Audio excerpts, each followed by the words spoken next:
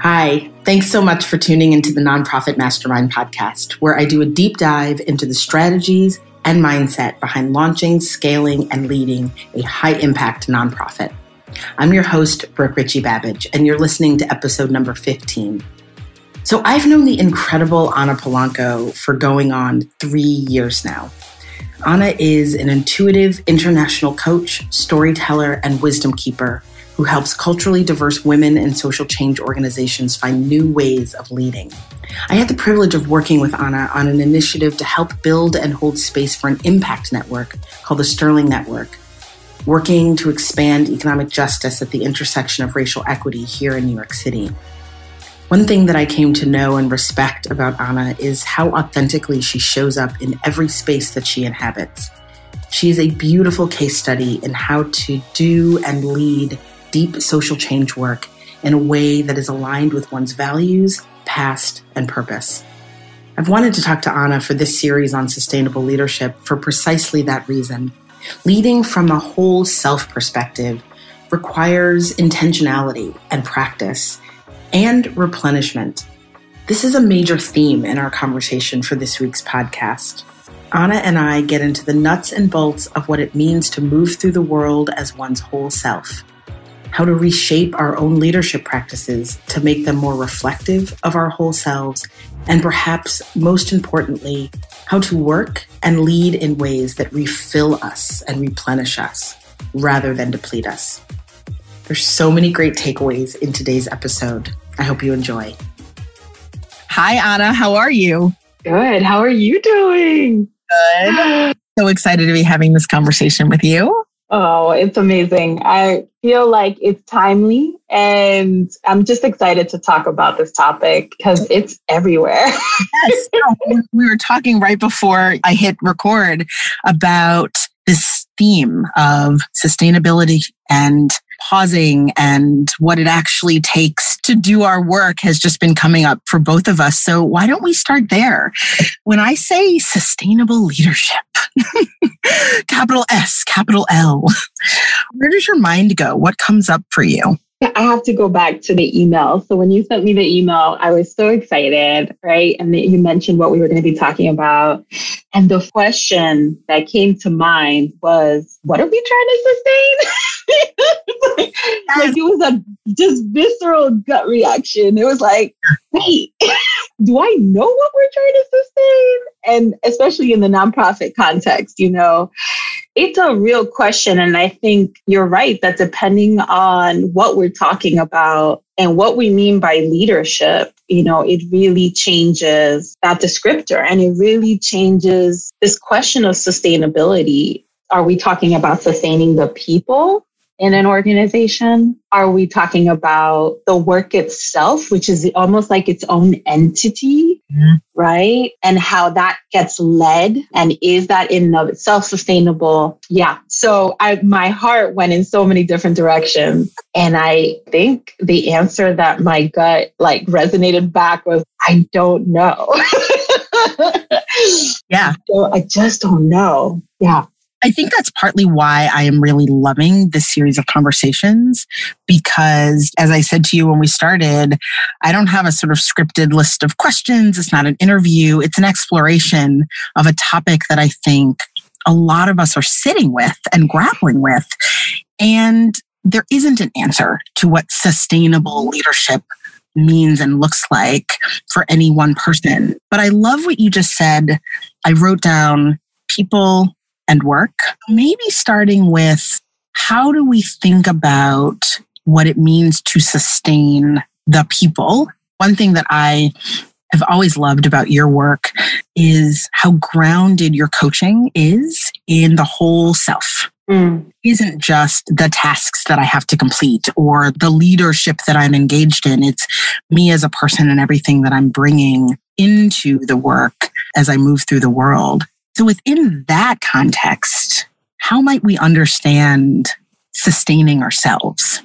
I think we can start with this question of the whole self. A lot of times, depending on who you're talking to, we see a divide in who gets to bring their whole self to work, right? So there are some people who show up at work, and I don't know if they're their whole selves, but there's a lot of themselves there. Right? Just a lot of personality, a lot of vocalizing their needs and their experiences. And then there's another group of people who are, whether they want to or not, are relatively silent or silenced, in that their experience and the way they think about wholeness is not acknowledged or not seen as relevant in the workplace. Yeah. And so wholeness in this case is maybe first locating, right, ourselves and saying, well, how much of me is seen and what parts of me are seen and heard at work? And in recent months, particularly around the pressures and the exhaustion around COVID, we're really seeing people who maybe have been invisible breaking through. Yep. And saying enough, Yep. like we've heard you or we've experienced you. And then other people maybe who have been taking up more space, really now all of a sudden saying, well, maybe I take up too much space, or maybe the kind of ways I take up space are not fruitful for this moment, this moment is so raw and it's so vulnerable. And we are having a different experience at every minute of the day. And before, I used to say that all the time to clients, like before COVID. And now it's like, we really are having a different experience every minute of the day. Yeah. I think the first is acknowledging that, right? Acknowledging that there are these two groups. Some are heard, some are not heard. And what are we hearing? What are we actually hearing from people? Is it about the work itself or the mission? Or is it actually something else for them that actually has nothing to do with the work, right? It's like we have these maybe like semi-invisible traumas that come from our family experiences, life experiences, community experience, and they often show up in the workplace. Yeah. Sometimes you might be sitting there listening to someone thinking, what's happening right now? And then all of a sudden say, that sounds like something maybe that happened in my, like in a family or someone I know that happened to them. Yeah. Or maybe you have direct experience with it. And it's like, is that, and I don't know the answer, is that something that we should be working on in the workplace? It's a genuine question.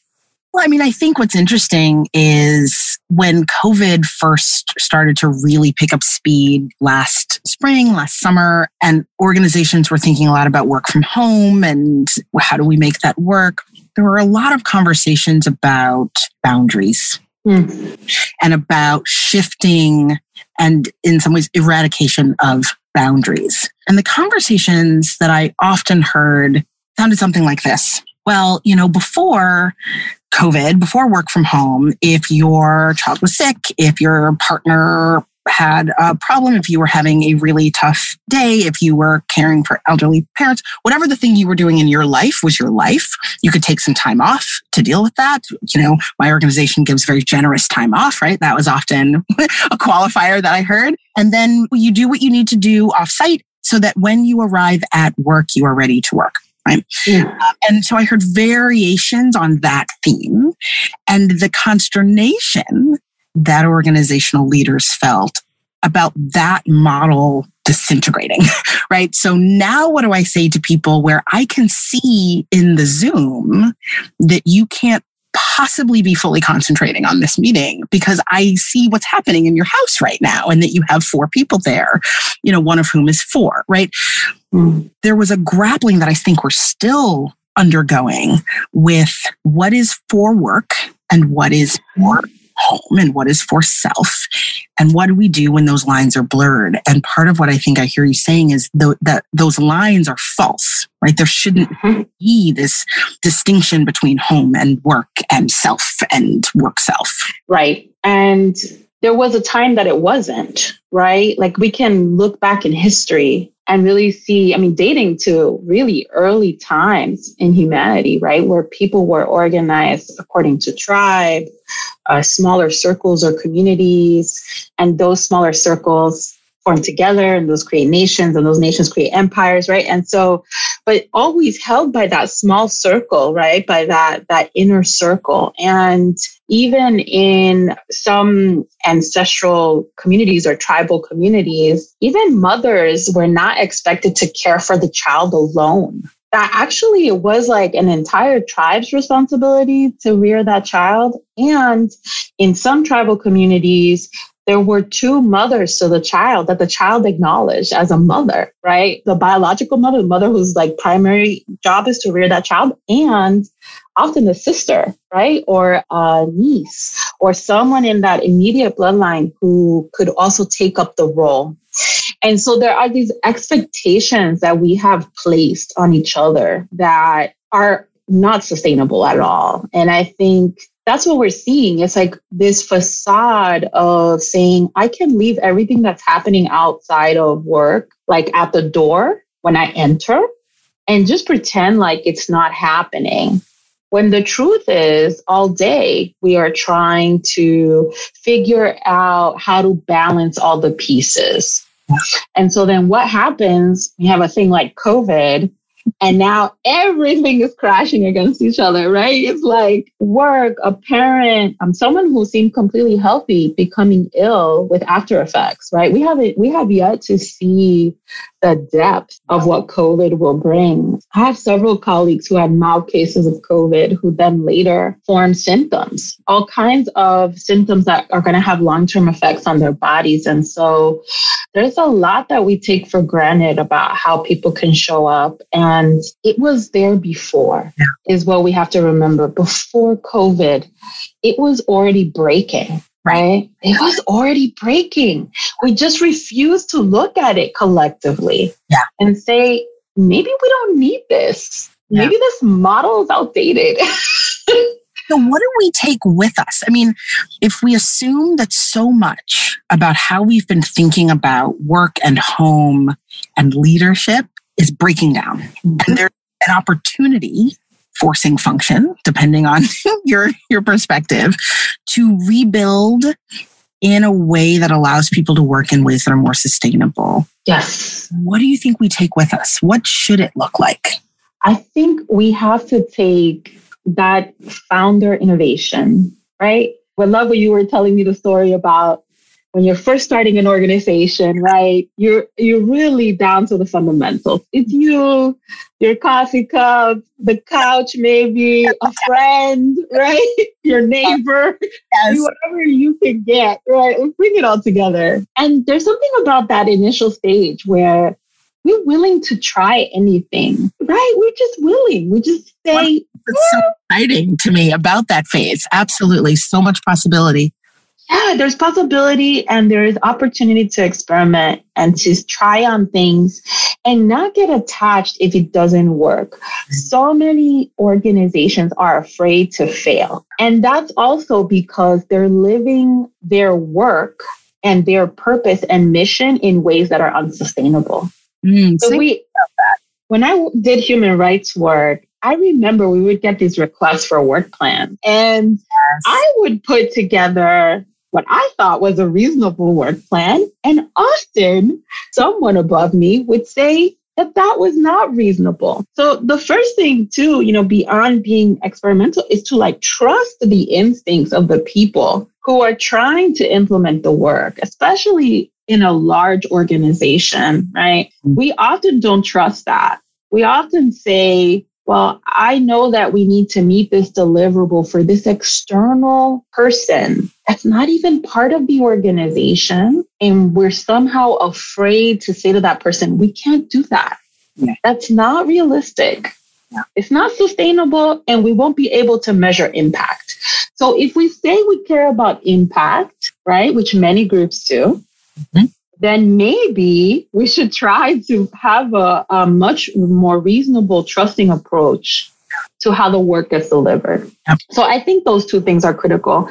And then I think, the third one is, well, let me just say something further. The third one, for some of us in the nonprofit world, and now I can only speak for the experience I have had coaching women of color So I don't want to speak for other women, but for those of us that I engage with and in my own experience, we often have no idea where the boundary is for us. It's not even just that the boundaries are clear and they are being blurred. We don't necessarily know what the boundaries should be for us. That's right. That's right. And so for us, we almost need like a triple check. Like, it's like, okay, I think this is what can be delivered. And then somebody who's like in a really rooted, grounded place needs to come and say, actually, it's probably like 30% less than that. So let's cut all this other stuff so that you can have time to be creative, to innovate, to reflect on the work, and to have downtime and plan for emergencies, right? Plan for the unexpected. That we're just not so good at that. And it's okay for us to admit that we've been overperforming to make ourselves seen and heard in the nonprofit world. And it's okay for us to say, wow, these systems are breaking down and this is our opportunity to reimagine ourselves, right? As we reimagine the system. So I feel like that's critical. Ask you about something we were talking about before we started this conversation about your coaching practice and your work to allow for pause, to sort of simplify what the journey looks like for the women that you work with. To me, that is an example of how you are trying to integrate actual sustainable practices, right? To show people what it looks like to move through the world as a woman of color who is leading or who is doing sort of social impact work in a way that is sustainable. I'm assuming that was intentional. Is that part of how you've been thinking about your coaching with the women that you work with? It's definitely intentional, and it's deeply rooted historically for me. Like in my 20s, when I was organizing, doing political work with labor unions, being burnt out in your work was a badge of honor. Yeah. Same for me when I was practicing law. That's right. It was a badge of honor. And I didn't question it. I was young. I was hungry, right? I believed in the mission of the labor movement. And I really wanted to make a contribution and see the impact. And so I could easily allow myself to burn out and then justify it, right? And say, I'll recover, I'll take some weeks off. And the movement itself would say to me, do take some weeks off because there are generous benefits, right? So we have to be careful with those golden shackles, right? Something you're paid well, but really at what cost emotionally. And so I took it for granted then. And then in my 30s, I found myself in the same situation, except I didn't feel the same way. I felt like, what was I making an impact on? And then what was that sustainable? And how come the cost on the line, right, on the profit and loss line, why was the loss always that I was burnt out? And of course, with age, it becomes more difficult to recover, right? Because the body is aging. When you were doing your labor work and I was doing my work as a baby lawyer, we were in our 20s. We have boundless energy. Boundless. Yeah, I just think that burnout culture shouldn't be a thing. Right. And it shouldn't be a rite of passage. And instead, we really need to pay attention to what is the culture of work that doesn't sacrifice people at the expense of the impact that we're trying to accomplish. Like, it doesn't make sense that I, the daughter of immigrant workers from the US, would then go work and advocate for immigrant workers and potentially be exhausted and depleted in the process, right? And emotionally exhausted, because some of the additional labors that women of color are doing in the workplace, let's face it, we're doing the job we're contracted for. And we're also doing the job of raising questions of racial, gender equity, the intersection of the two, and discovering it for ourselves at the same time. And some places of work, I always think to my first job, I was doing all of that work without health insurance, which is fascinating, right? I was working in the labor movement without health insurance. Yeah. How could that be? I had no access to the traditional resources that I should have had access to, right? So we need to have wellness plans in the workplace, and people need to be paid a livable wage, right? And maybe jobs don't need to be full-time. Maybe they should be time-bound. Maybe there should be half-time jobs. Yeah. Maybe we should have a society where people can explore other ways of organizing work so it doesn't take over. So we can get inspiration. Some of the best moments I've had for inspiration didn't come while I was at work. Oh, absolutely. You know? Your brain has to be able to rest in those moments of sort of quiet. That's when we have moments of inspiration. I hear two things that really resonate with me in this conversation about what we even mean by sustainability. I hear sort of a structural piece, which is a theme that's come up in a lot of the conversations I've had, right? How do we think about, reimagine work and workplaces structurally, how we do work? And then I also hear a mindset piece.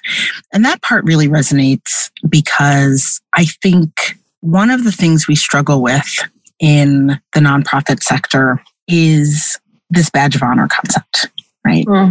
I think it's not just the labor movement or, legal aid work. I think there is something about doing social justice, social impact work, at least in my experience. And I work with a lot of people who are sort of in the early stages of building their organizations. And this sense of like, if I really believe in this mission, really want to commit to having an impact in this world, I have to be willing to sacrifice myself. And nobody says those words. Nobody's going to come out and be like, I'm a martyr for my cause. But that's the ethos in our sector, that if you are really committed to your mission, two things must be true. You're not going to ask for money, because if you ask for money, it means you want the money, not the mission, which somehow I guess can't both be true. And you will be willing to work 70, 80, 90 hours a week to prove how much you care about your mission. And that is particularly true, I have found, with leaders, with people who are the founders or the leaders of organizations, that if you say, but actually we're not going to do that, then somehow there's a questioning, or you fear there will be a questioning of your commitment, of how much you believe in your mission. And that feels more insidious to me in certain ways than the structural challenges. How do you shift mind? I mean, that's a cultural problem, right? It's like all hands on deck. And I think there are certainly things we can do systemically to change that, right? So some of the things, there are a lot of nonprofits where people are working without health insurance. There are places where leaders are signaling that performance is not up to par. And then there are also some systemic ways in which we measure performance that doesn't include other ways of being. I mean, think about that annual review. We all know that dreaded annual review or biannual review. What is it actually measuring? Can it take the whole, like all the gifts and talents that people are bringing to the table into account? And should it, and to what extent? Yeah. Right. So I think it's got multiple prongs. And then leaders, I really think, this is going to be the hardest period for executive leaders, because the thing that got you to your executive role is not the thing that's going to make your organization successful and sustainable. Oh my God. I need that says that. What got you here? And it's almost unfair. Like, what got you here is just not going to get you there. You're not going to be able to grow. You're not going to be able to scale. You're not going to have the sustainable impact.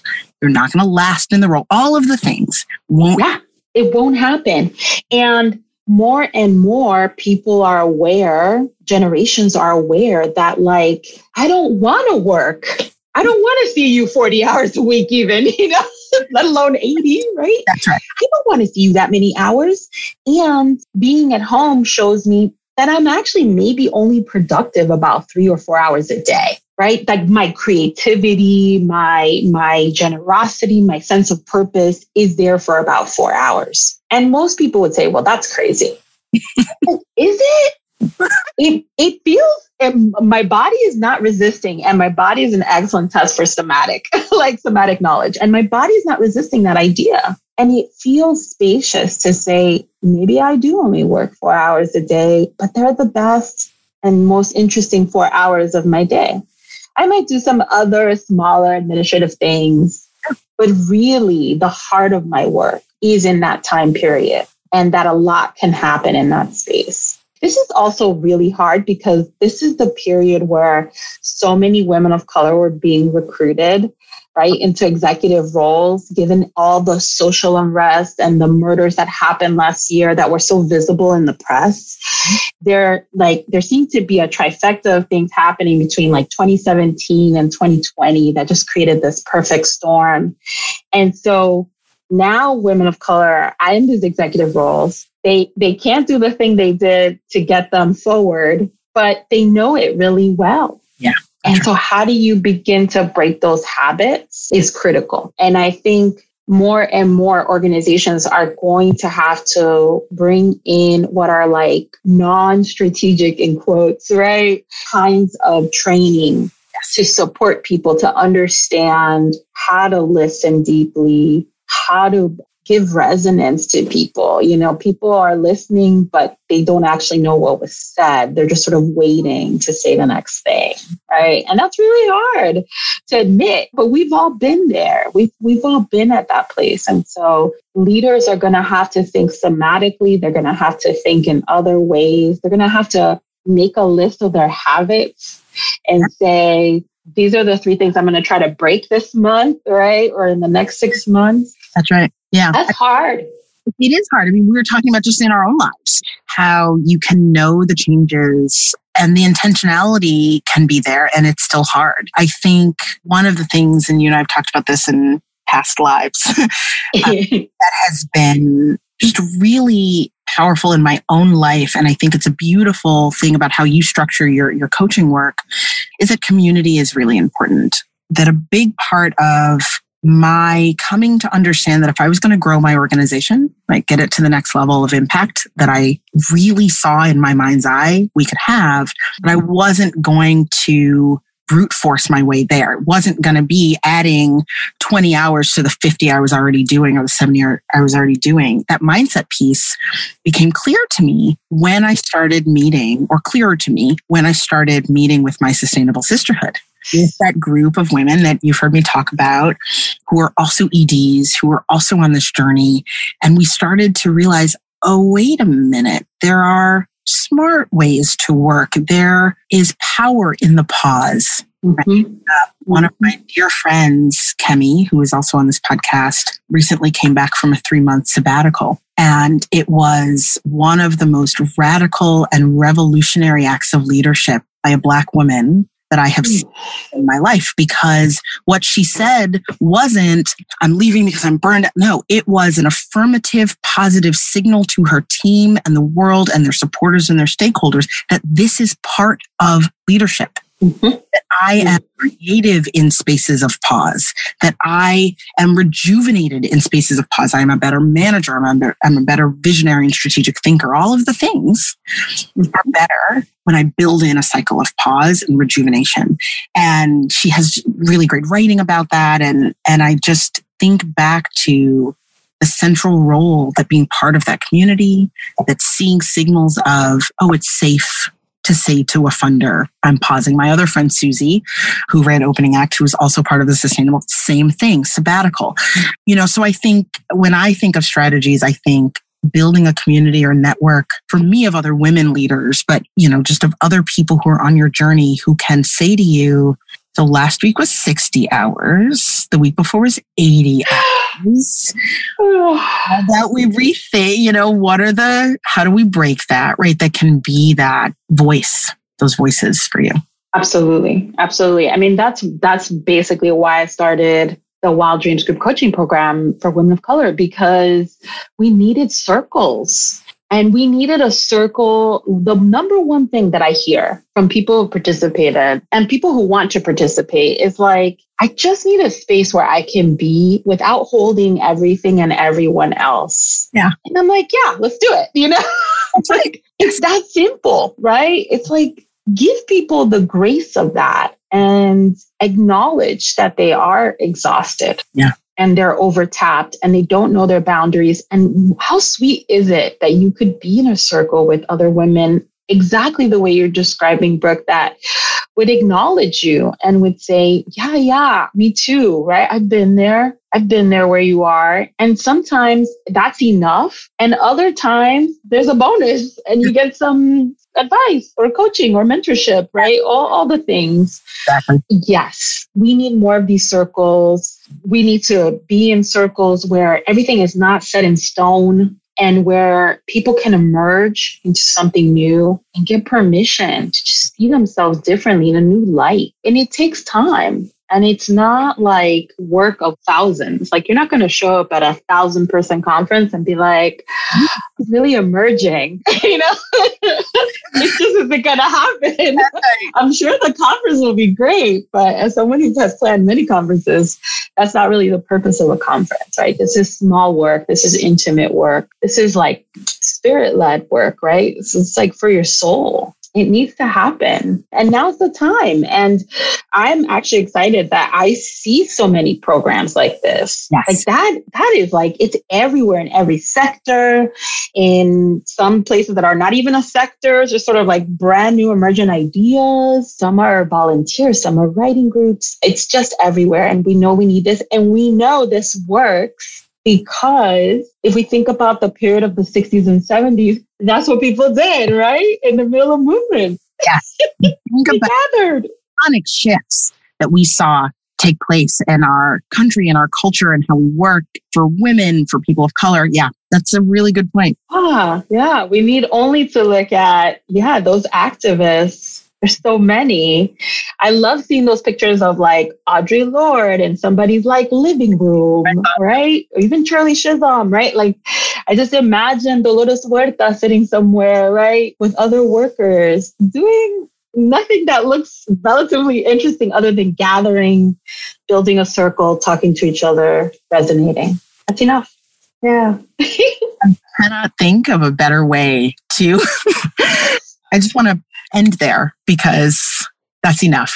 What you said is exactly right and deeply resonates. And as usual, is just wonderful and right on time. And I thank you for having this conversation with me. Thank you for doing this podcast. Maybe no one has done that yet, but by the way, thanks for finally doing the podcast. We're so excited. Bravo. I'm glad you were able to be part of it. And I will look forward to the next time we're able to talk. Thank you for joining me this week. If you enjoyed this podcast, please subscribe on Apple or wherever you listen to your podcasts and share with your friends. You can also learn more about Anna and her wonderful coaching program at annapolanco.org. Finally, before you go, I have 2 announcements. First, I'm really excited to say that the doors to my Nonprofit Impact Accelerator are reopening on April 15th. The Impact Accelerator is a high-touch 6-month accelerator for small nonprofit organizations that are ready to scale to their first $1 million in a sustainable way. You can learn more and apply for the accelerator at richiebabbage.com/accelerator. Second, if you're doing your own thinking about or work on making your own practice of leadership more sustainable, I would love for you to sign up for my free Sustainable Leadership e-course, where I walk you through how to lead from a state of abundance and stability as opposed to scarcity and overwhelm. Every week for 4 weeks, I'll send you a brief e-lesson, an activity, and curated readings to support you in creating a deeper, more sustainable practice of leadership. To sign up for that, go to richiebabbage.com/sustainability. That's all for now. Have a great week, and I'll see you back here next week for more Mastermind.